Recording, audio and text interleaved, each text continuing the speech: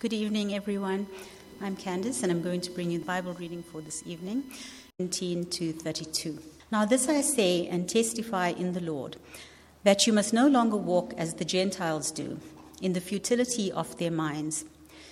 They are darkened in their understanding, alienated from the life of God, because of the ignorance that is in them, due to their hardness of heart. They have become callous, and have given themselves up to sensuality, greedy to practice every kind of impurity.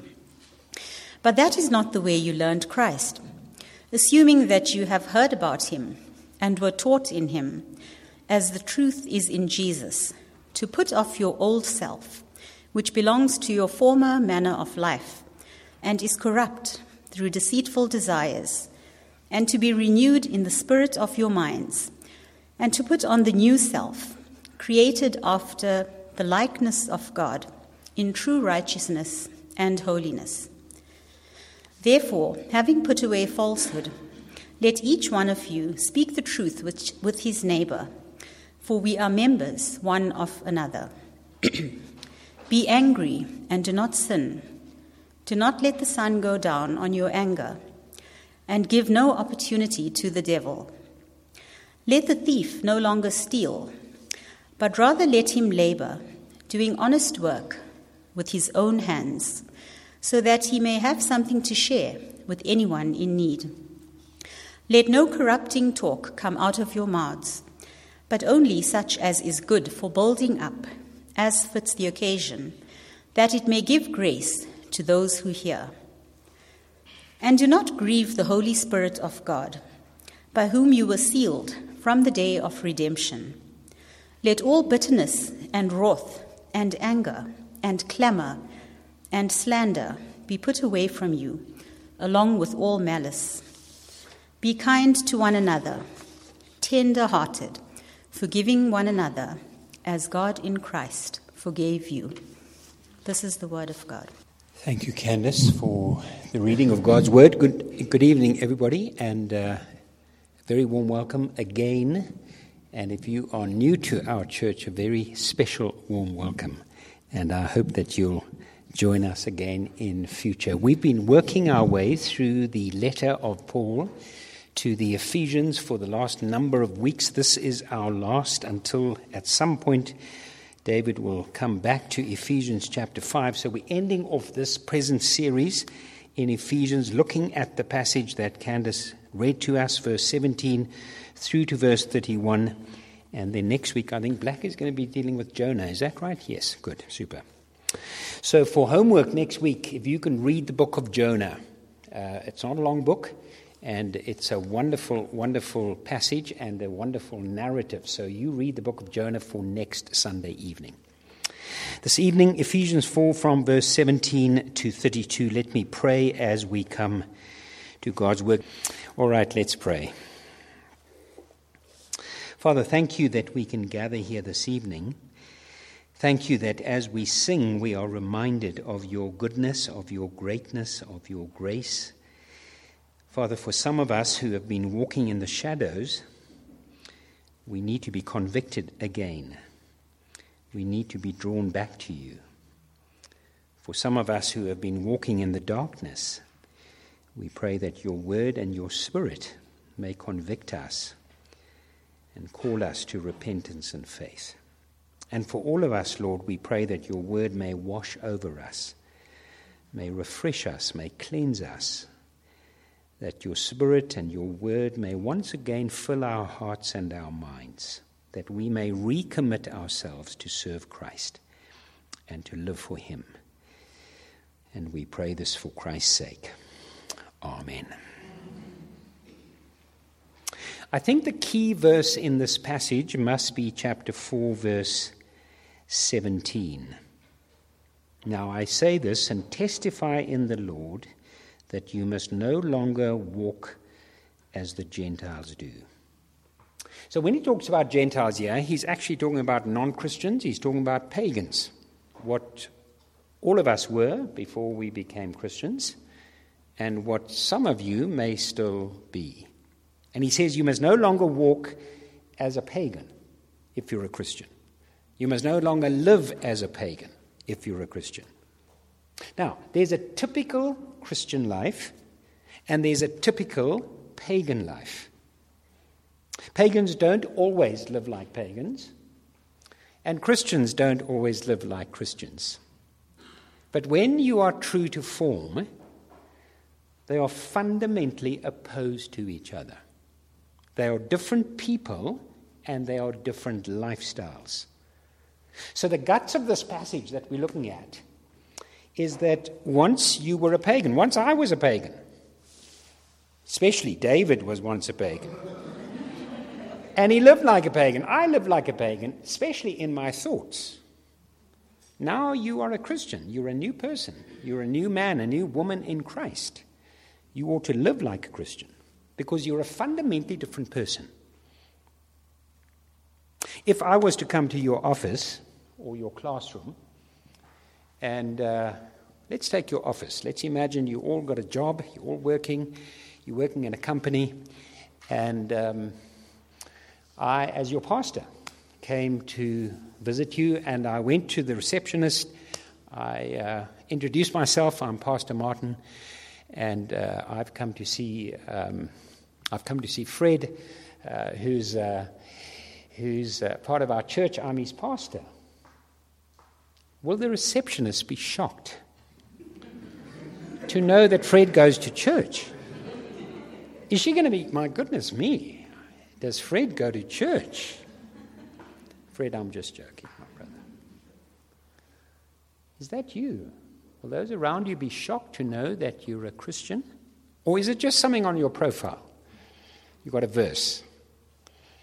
But will they actually be shocked that you come to church? Will they be shocked that you call yourself a Christian? Will they think to themselves, my goodness me, their behavior doesn't seem to be Christian? I mean, that's what Paul is talking about here. Paul is saying, if you are a Gentile, if you're a pagan, if you're a non-Christian, you will have a certain behavior. But if you're a Christian, you will have a different behavior. Why? Because you're a different person. There should be a Christian lifestyle, a Christian behavior, a holy lifestyle. All right, so that's what this passage is all about. It's about the lifestyle, the behavior of a Christian. So if you call yourself a Christian and this isn't true of you, you're probably not a Christian. So it's a good way to examine yourself. Is this behavior true of me? If it's not true of me, well, perhaps I think I'm a Christian, but I'm not a Christian. It's a way to test yourself, that you're not deceiving yourself. So last week, let me recap. David looked at chapter 1. The last 2 weeks, David looked at chapter 1, verse 1 to 16. And there Paul was calling God's people to be one people, to a unity. And we saw that in verse 3, eager to maintain the unity of the Spirit. And that was the mark of a Christian, that there's a unity amongst Christians. The passage today, as I mentioned, Paul is calling us to be not a united people, but a holy people. And you see that in verse 24, where Paul says, put on the new self, created after the likeness of Christ in true righteousness and holiness. So what we're going to do is we're going to contrast. What Paul does here is he does two main things, but we're really only going to look at the one. He contrasts the pagan lifestyle to a Christian lifestyle. And he does that in verse 17 to 24, and then verse 25 to the end, and we won't really get to that because of time. He fleshes out what a Christian lifestyle looks out. He gives some of the details. But in the first section, verse 17 to 24, he talks about the contrast between a pagan life and a Christian life. Now, let me just go down one side road.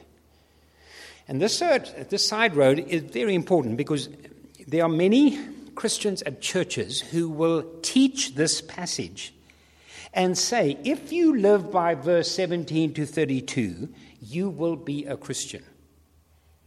If you obey these commandments, well, then you will be a child of God.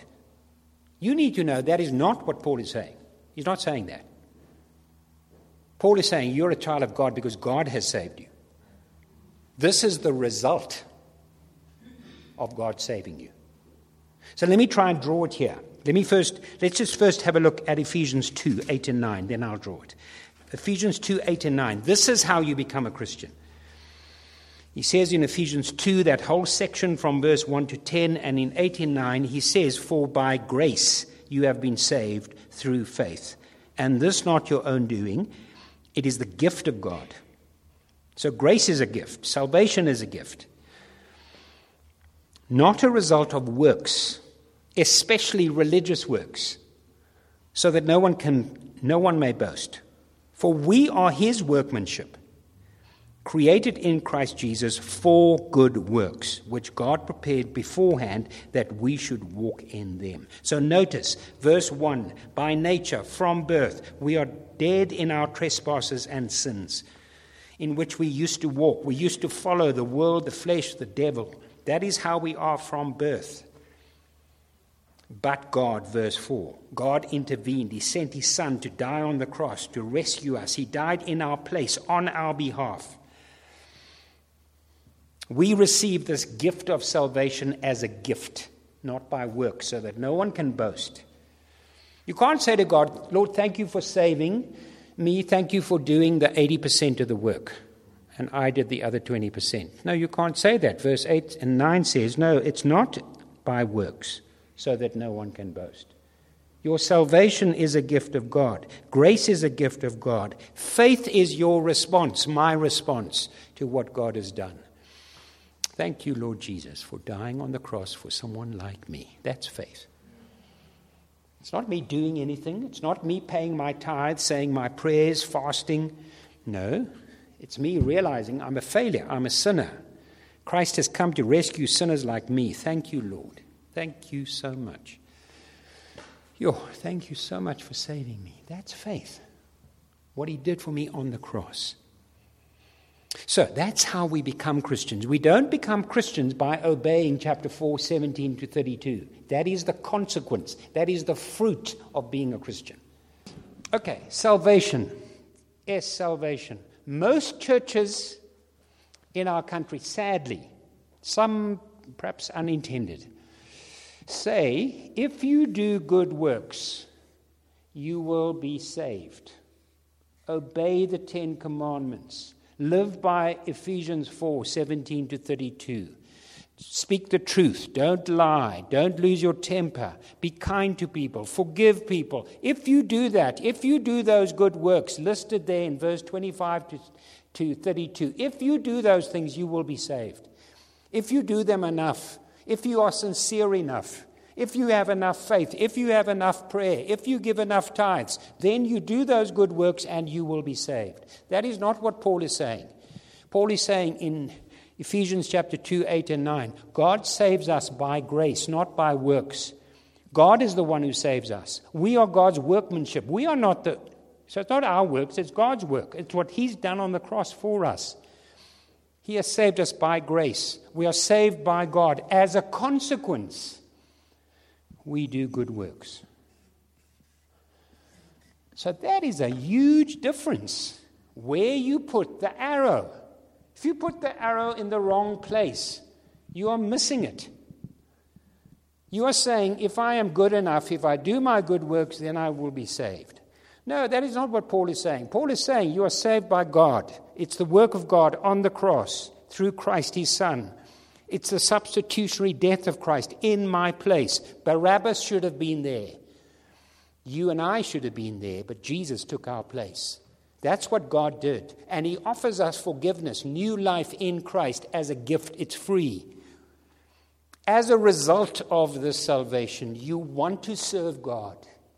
You want to love him. You want to obey him. You don't obey the 10 Commandments in order that you may be saved. No, you are saved, and consequently, you want to obey God. It's the longing of your heart. And when you fail, you feel terrible. That's the sign of a Christian. It's not the sign of a non-Christian or a pagan. When a pagan sins or breaks the 10 Commandments, well, they just hope no one finds out. That's the only thing they're worried about. When you and I break it, as Christians, we feel terrible because our behavior isn't matching who we are. So we are saved by grace through the work of God on the cross in His Son, Jesus Christ. We accept that gift by faith, by looking at Jesus. That's all we do. And He saved us. And it's a gift. All right, so important that we understand that as a side road. All right, let's have a look at the contrast between the pagan life and the Christian life. Let's pick it up from verse 17. Now, you will notice, you probably noticed from Candace's reading, there's a great emphasis on the mind, on your thinking. What you think is what you become. Ideas have consequences. Where does it come from? It comes from Paul.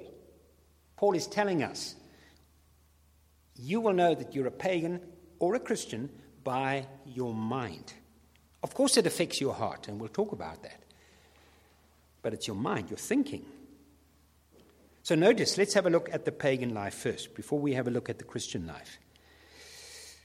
Paul describes the pagan life in 3 terms. It's a kind of a progression. He talks about empty minds, then he talks about hardened hearts, then he talks about reckless lives. That's the life of a pagan, and that's where you and I were, in one form or the other. Or that's perhaps where you are now. So have a careful look. There's a progression. There's a slippery slope. First of all, empty minds. Verse 17 and 18. Notice again the emphasis on your mind, your thinking. Notice how prominent that is. Verse 17. Chapter 4, I'm in chapter 2. Chapter 4, now this I say and testify in the Lord that you must no longer walk as the Gentiles do, in the futility of their minds. They are darkened where? In their understanding.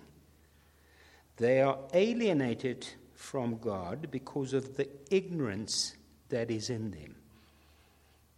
When Paul talks there about a pagan and the futility of their minds, the word futile there has to do with emptiness, with vanity, with pointlessness. And he's saying when you live life without God, when you live life without an eternal perspective, ultimately, it's pointless. What's the point? It's meaningless. Perhaps you've been at social occasions, perhaps a party, a lot of non-Christians, a lot of drinking, a lot of rude jokes. You women will know how the men can sometimes misbehave.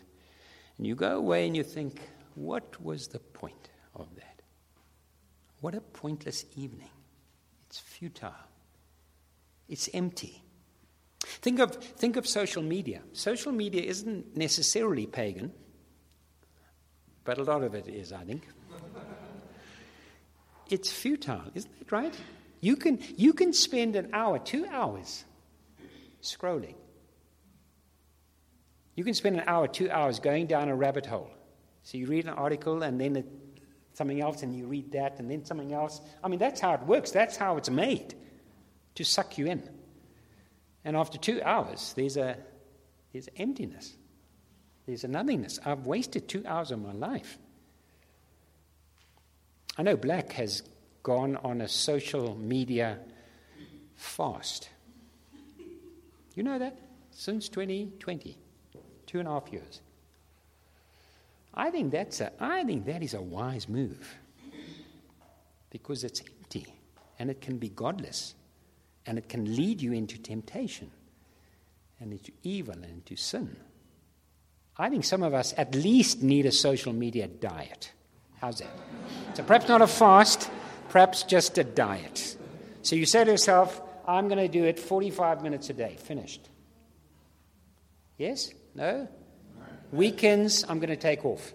Nothing on weekends. So I like watching news. I don't know why, because it's all bad. So when I bought the Sunday Times this morning, I said to the lady who I see every week, I say, I don't know why I buy the Sunday Times. It's always bad news, and I'm giving you good money for bad news. you can go down a rabbit hole with news stories. It's empty. It's vanity. It's pointless. Ultimately, and I'm not saying social media is pagan, I'm just saying ultimately, when you're a non-Christian, there's no point, there's no purpose. It's meaningless.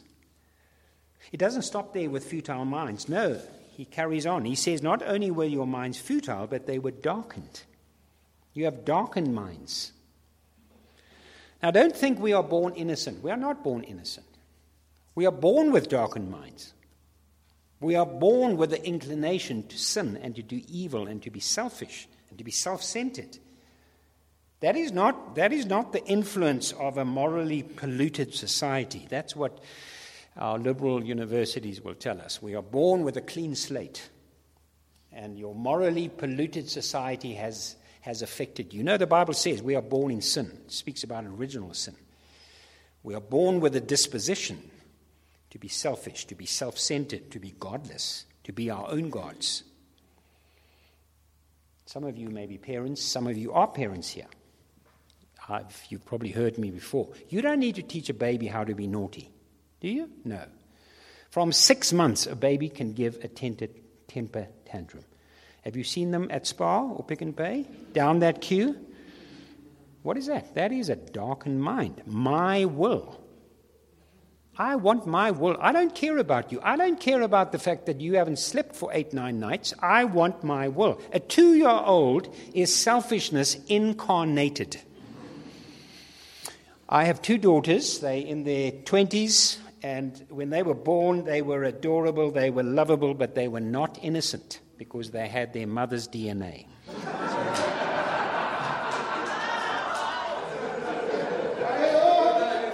Hallelujah. No, guys. We are born like that. That is the pagan mind. It is futile. It is darkened. Second thing, he talks about hardened hearts, verse 18. He's contrasting the Christian life to a pagan life. And he says about the pagan life, verse 18, they are darkened in their understanding, alienated from the life of God because of the ignorance that is in them due to the hardness of their hearts. So he's not talking about darkened minds now. He's extending that and talking about your heart, your emotions, your will. The word hardness here, it's quite an interesting word in the Greek. The Greek word is porosis, which was used for a stone that is harder than marble. If you drop a cup on marble, the cup is history, we know that. A stone at Greek times harder than marble was called porosis. The word was used in medicine when you broke a bone and the bone was healed, and often that healed portion was harder than the original bone. Candace will agree with me. She comes from a medical background. It means a loss of sensitivity. It means a loss of feeling, of sensation. Something is so hard, it's so deadened that it doesn't feel anything anymore. If you look at your grandmother's feet, there are calluses there. Your grandmother, or someone of my age, can walk on thorns, and we don't feel it. Because your feet has got calluses. It's hard. It doesn't feel anything.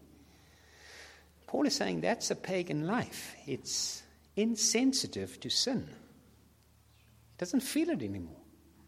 You step on people, you use people, you lie, you cheat, you feel nothing. That's a hardened heart, like calluses on your grandmother's feet.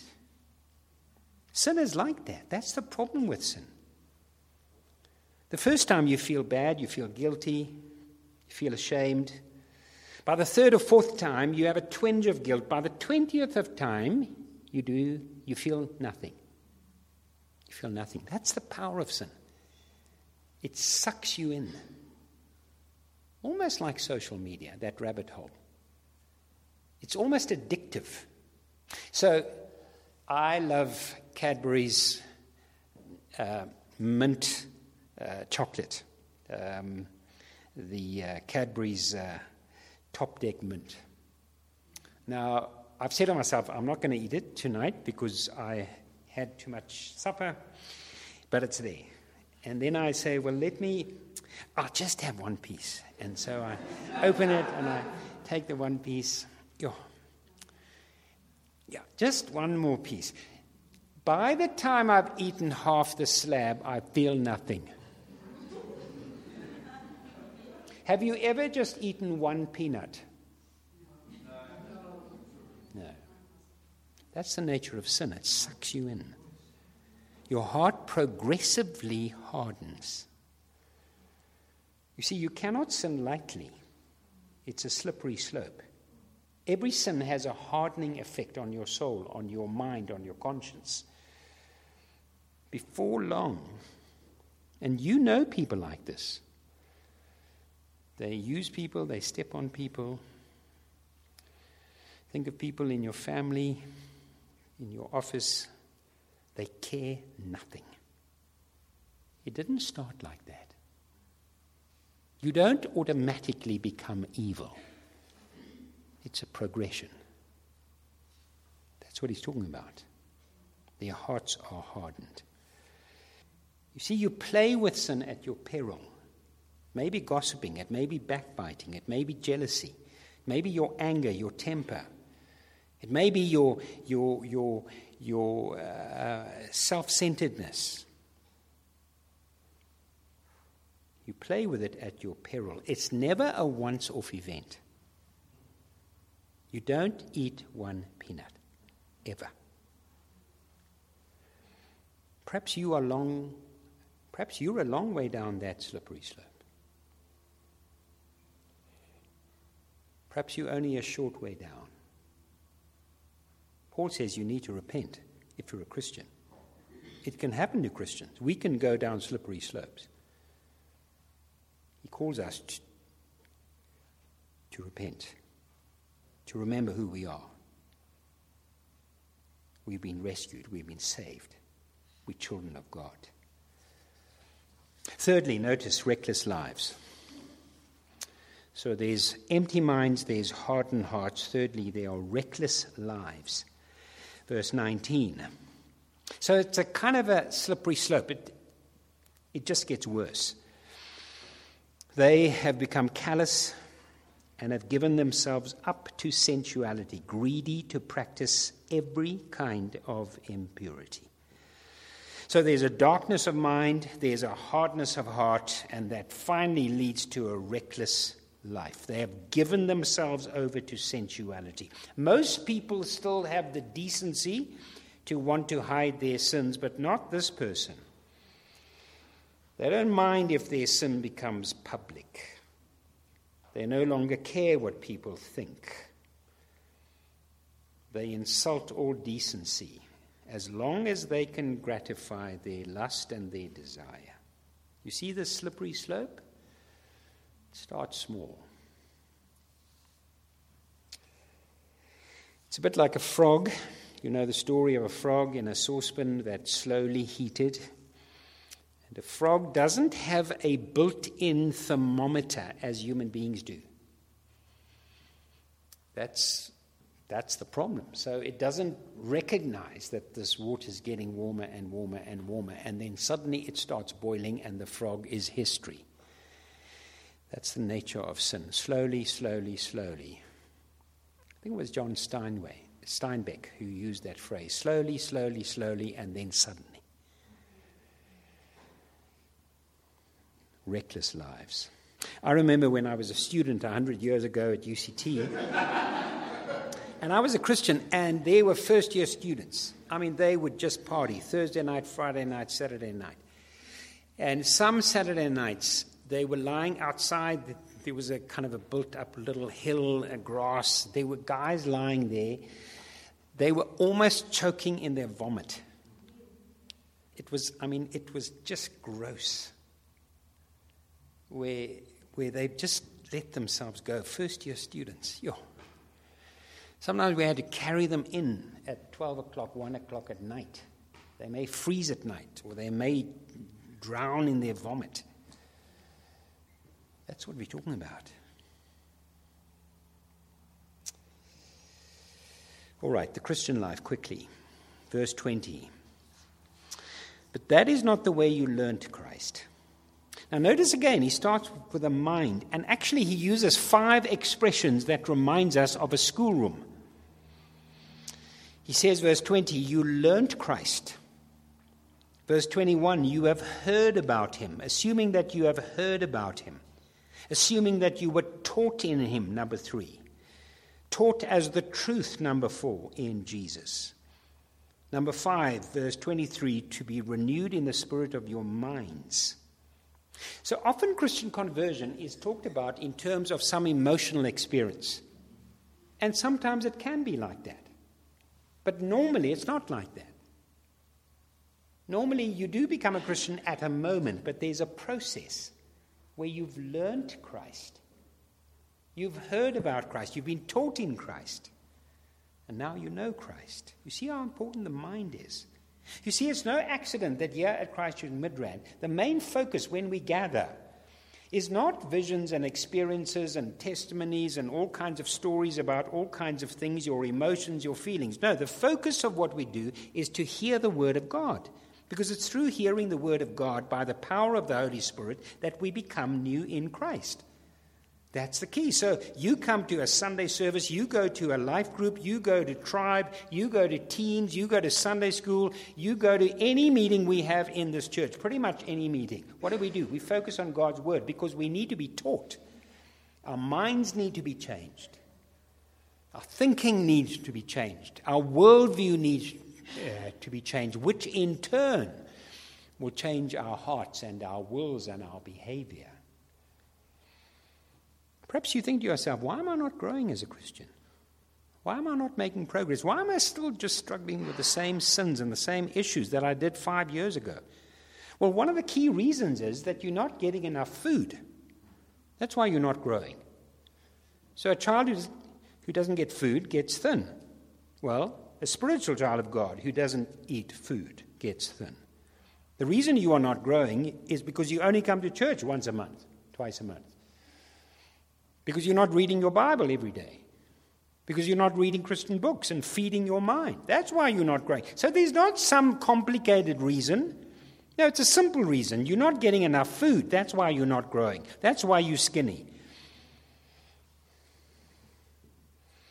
The Word of God changes your mind, changes your worldview, changes your values, changes your will, changes your behavior. That's what it does.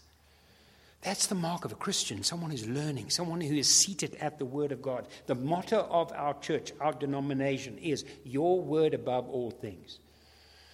God, the Spirit, takes God, the Word of God, and changes us, turns us into Christians, and then grows us as Christians.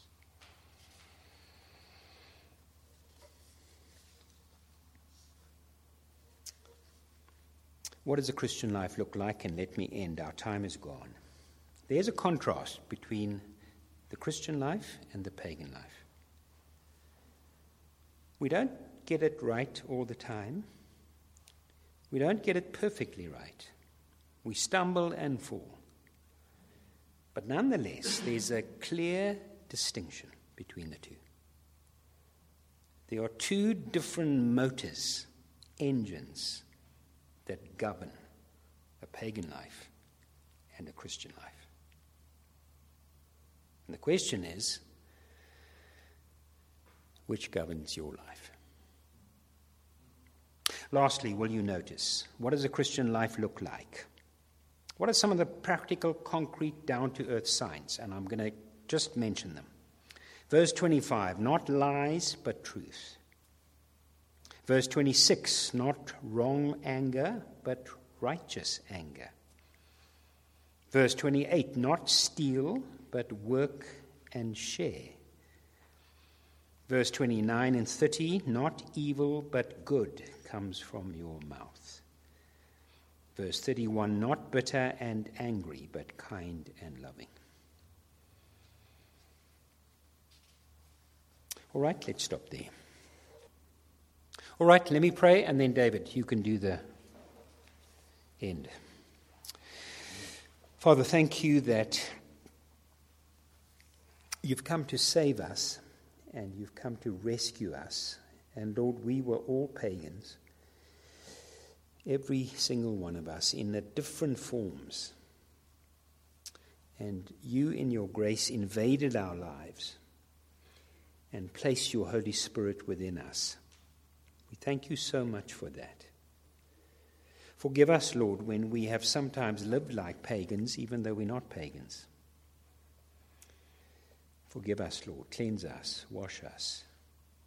Help us to feed on your word day by day, week by week, so that it may change us, that our behavior, our lifestyle may be godly, that others over time may be attracted to our Savior and our God. So, Lord, help us this week to live for you in all that we do, for Christ's sake. Amen.